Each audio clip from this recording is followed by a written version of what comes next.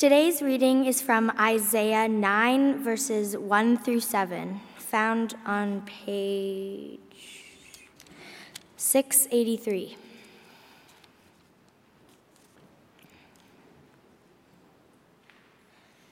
To us a child is born. Nevertheless, there will be no more gloom for those who were in distress.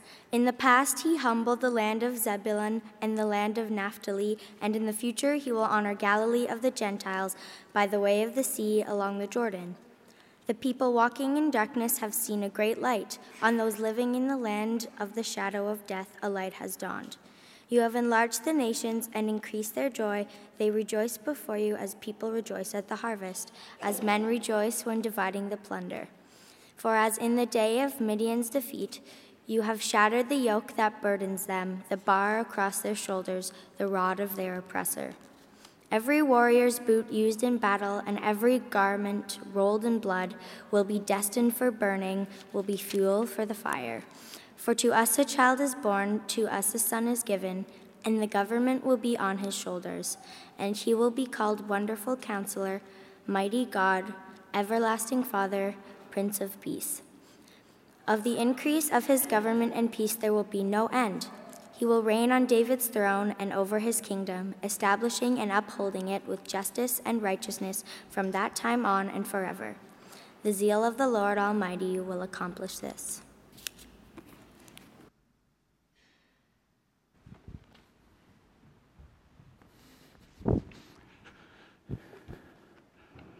Would you join me in prayer? Father, we just heard prophetic words that were spoken so many years ago. We pray that today, through your Holy Spirit, you would open our hearts so that those words would come alive in a whole new way for us.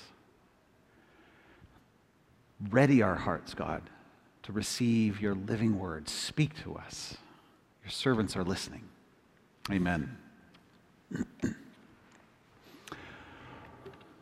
On the gray morning of June 6, 1944, Allied forces staged what was one of the most momentous and enormous battles, an assault on German positions of the beaches in Normandy, France. And it was a costly battle. It was called Operation Overlord, and in that battle it incurred over 10,000 casualties, stunning losses. That D-Day invasion, as it's commonly known, did not bring an end to the war in Europe. It did begin the process by which victory was finally achieved. That morning of June 6, 1944, General Eisenhower, who was the supreme commander of the Allied forces, he had broadcast throughout Europe, whoever would receive it, a speech. And in that speech, he spoke 7 words that announced a new day in history. He said, "The hour of your liberation is approaching. The hour of your liberation is approaching." Now, for my parents, who were at that time 2 teenage kids living in the Netherlands, that hour couldn't come soon enough. However, that liberation wouldn't happen for probably a year. They continued to live in probably one of the most brutal winters that Nazi-occupied country experienced, under the very suspicious, watchful eyes of the Nazis. They continued to live in hardship and hunger and deprivation and hiding. That was their everyday life. Nevertheless, hope had landed, and their liberation was afoot. Now, living under Nazi occupation, they would have really resonated with these words that the prophet Isaiah speaks, especially in earlier chapters, where Isaiah prophesies, and those words are hard words, because he talks about how everything is going to come undone. Everything is coming apart at the seams. Isaiah describes a scene of what feels like bleak darkness and like cultural collapse. He says these things: the grave enlarges its appetite and opens wide its mouth. Into it will descend their nobles and masses and all their brawlers and revelers. And then he continues and he calls down woe, and he says, woe to those who call evil good and good evil. Woe to who put darkness for light and light for darkness. He's saying everything is upside down. So much so, he says, that the mountains shake and the dead bodies are like refuse in the streets. And then he says, if one looks at the land, there is only darkness and distress. And he wonders how long. And then he says this: until the cities lie ruined and without inhabitant, until the houses are left deserted, the fields ruined and ravaged. Isaiah prophesies a bleak, despairing time. It's a time of paralyzing anxiety where even creation itself just seems to convulse. The mountains shake. Everything seems to be coming undone. No wonder people walk about in darkness. No wonder, Isaiah says, people are living in a land of deep darkness. But you read Isaiah and you think, this could just as easily have come from this past week's news feeds.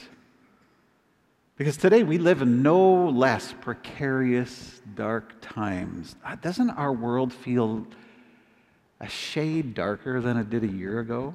Doesn't the divide that separates so many of us in this world seem bigger, greater?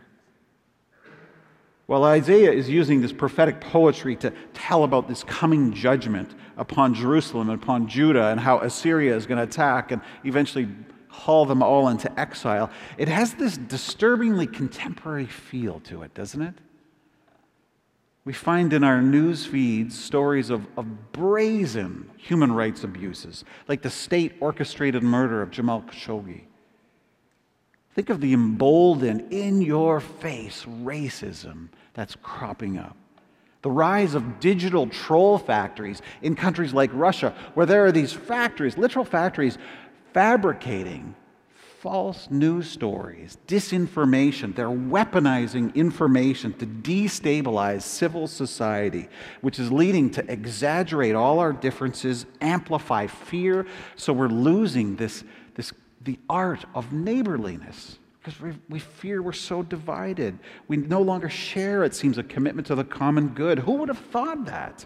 Who would have thought about the current explosion of international erosion of international relations? Like the cooperation among nations, what has happened to it? The rise of fascism, of nationalism. Who would have thought that? Even creation groans under this shadow.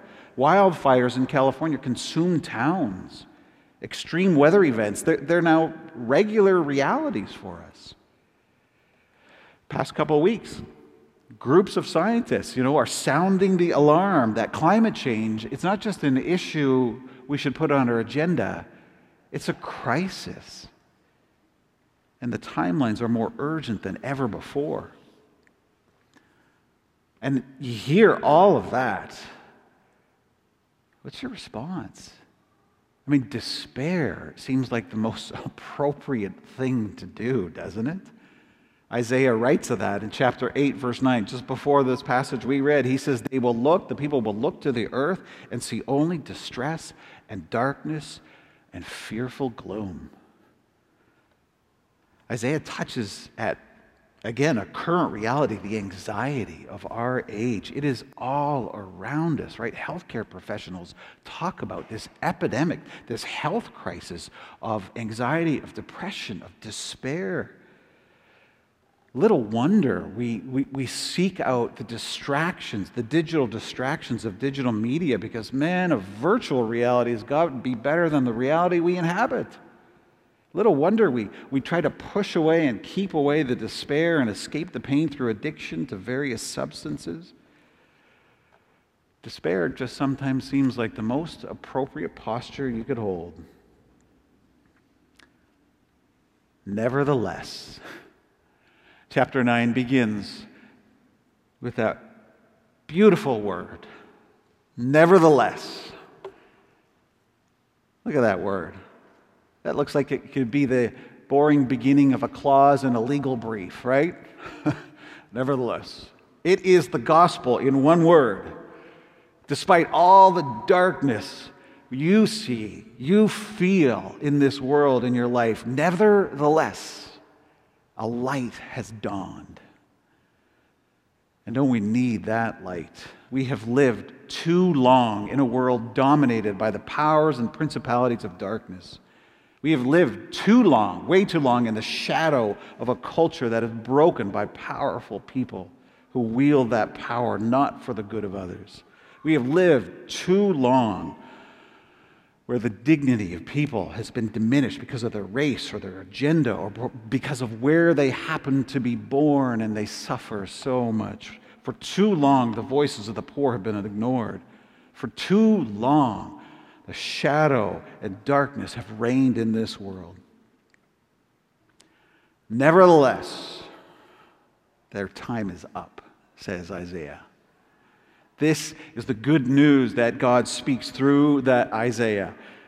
Time is up on all those forces because a light has dawned. The people walking in darkness, they have seen a great light. Time is up on all that shadow and darkness because to us a child has been born. To us a son is given. And the good news of the gospel is that despite all that the worst our kind can do, despite our ugly failure to evolve or to progress, nevertheless, God is at work. God is working to rescue, to redeem. God has given us hope. Salvation has come. Our liberation is not just approaching, it is here. In Jesus Christ, God in human flesh, born as this vulnerable baby, the light of the world that defeats the darkness has come. And that's something no one could have predicted. Isaiah speaks of this unexpected Savior, a child. Who's this child he comes to save?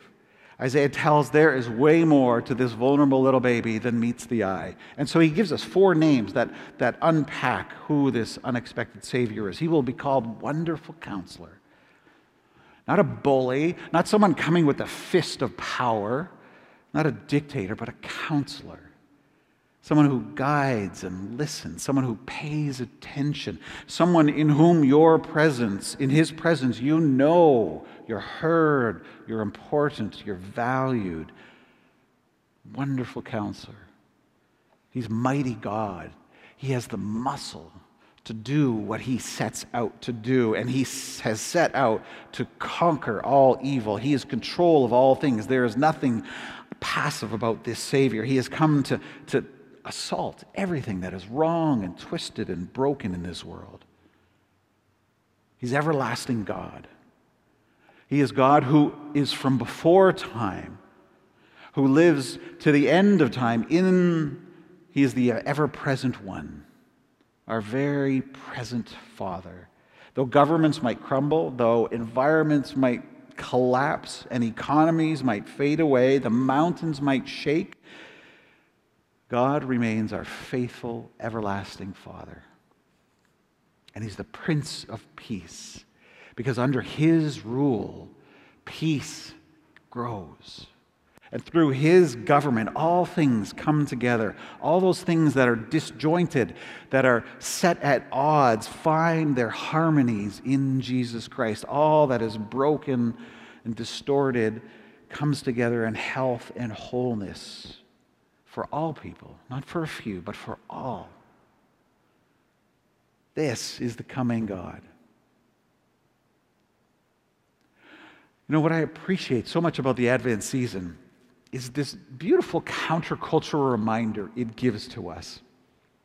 All around us, are the calls to be merry and bright. But the Advent season says, you know what?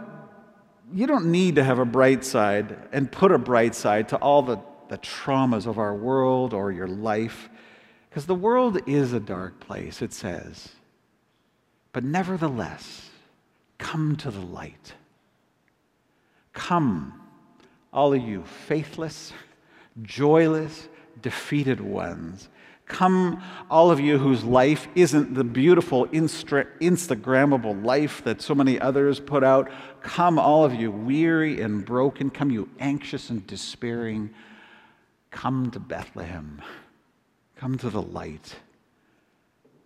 Well, the gospel of Jesus Christ does, as it gets taught in churches, in our Bible studies, it gets lived out in our lives, in our workplaces, in our neighborhoods.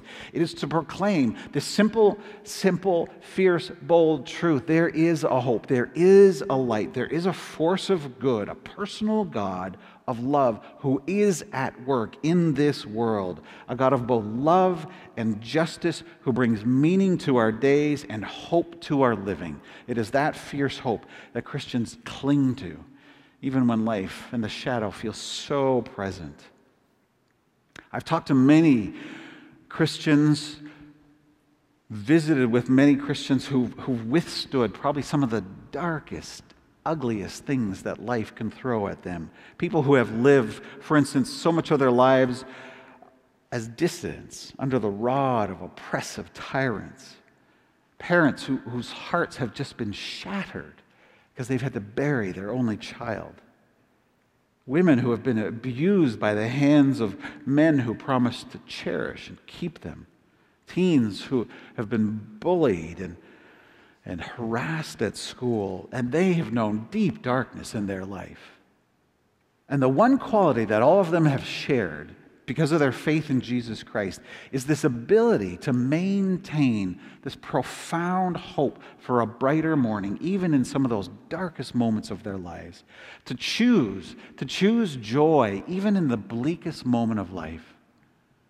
The hope of Jesus, the hope of God's coming kingdom, that bright future somehow penetrated their dark today and gave them a light with which to live, a hope. And remarkably, they even found God increasing their joy. It's fascinating. In view of so much darkness that Isaiah notes, he sounds the note of joy. He writes, you have increased their joy. They rejoice before you, God, as people rejoice before the harvest, as warriors rejoice when dividing all the plunder. Now you hear that, and you see our dark world, and you think, how do those fit, right?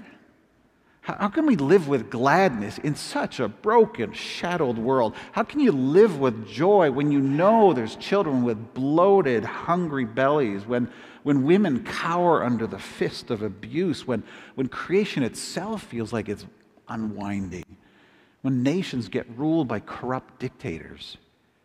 How dare we hope? How dare we enjoy delight in the face of scandalous misery and injustice? It almost feels like it's luxuriating in some sort of indifference to everything that's wrong. Here's what I found. That anger at all that's wrong in this world, it only takes you so far. And guilt, it doesn't get you much further either.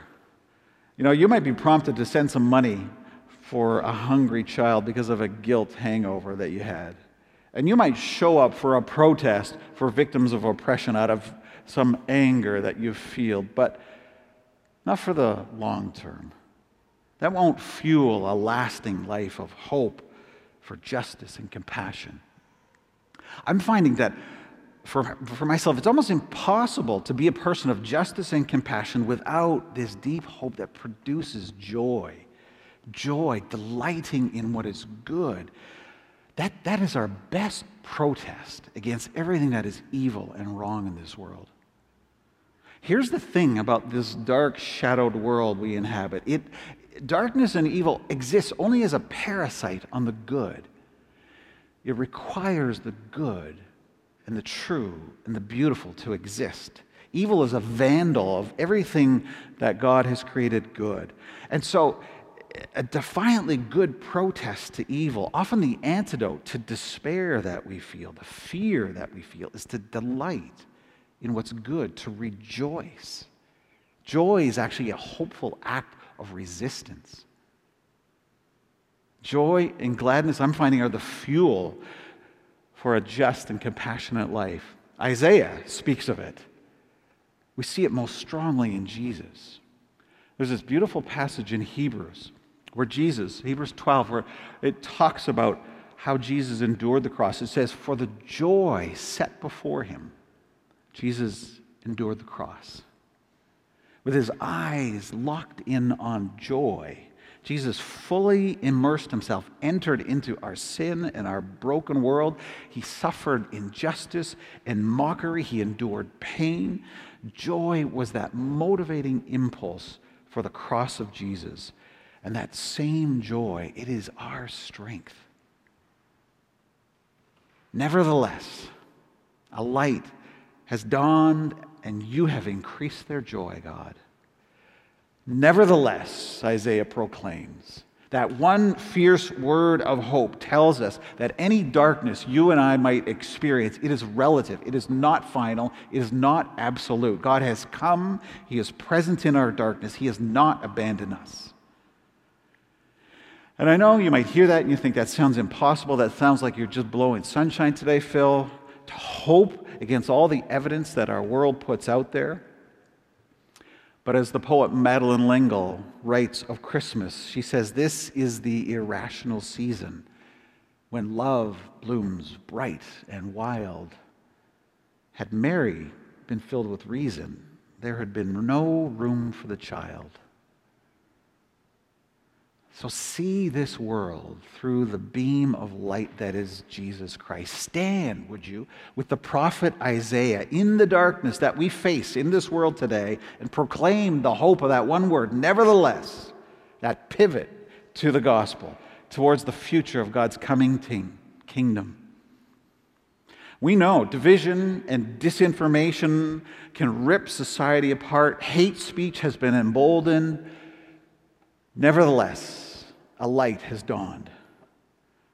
In our city, we face new records of murders and gun violence, and yet we say, nevertheless, a child is born. This planet groans and convulses under climate change, and we have the audacity to say, nevertheless, a son has been given. Anxious, distress, despair reach epidemic levels. And as Christians, as followers of Jesus, we say, nevertheless, the people walking in darkness have seen a great light. Oh, I want all of us here to know this good news that time is up on the night of darkness, that a new day has dawned in Jesus Christ. Jesus, the light of the world, has come, and he will come again. And our call, friends, is to bear that light, to be people of hope in this world. May we be so captured by the joy of God's kingdom, by the goodness of God's kingdom, that we would be people who live their lives in such a way today, participating fully in that reign of God, that good reign, so that nobody ever has to live in shadow and darkness again. And so into every face of evil that we find, into every instance of gloom, no matter how persistent and tenacious that darkness is, into the darkness of despair, into the face of death itself, we as Jesus people loudly proclaim, nevertheless, because God's kingdom joy is stronger than evil, because God's love will best our fear every time. And as the story of Jesus reminds us, the light shines in the darkness, and the darkness has not overcome it. Let's pray.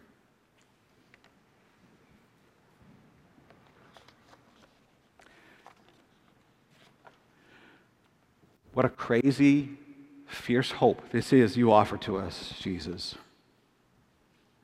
Some might look at it and say, you people are so out of touch with this world. But thank you, God, that this bright hope is not a looking away from all that is wrong in this world. It is not a turning aside, ignoring all the hardship and darkness we face. It is a full-on facing up to it, and yet in the midst of it, seeing the bright light of Jesus, the hope of the world. God, each of us encounter this darkness in a variety of different ways. we experience it personally.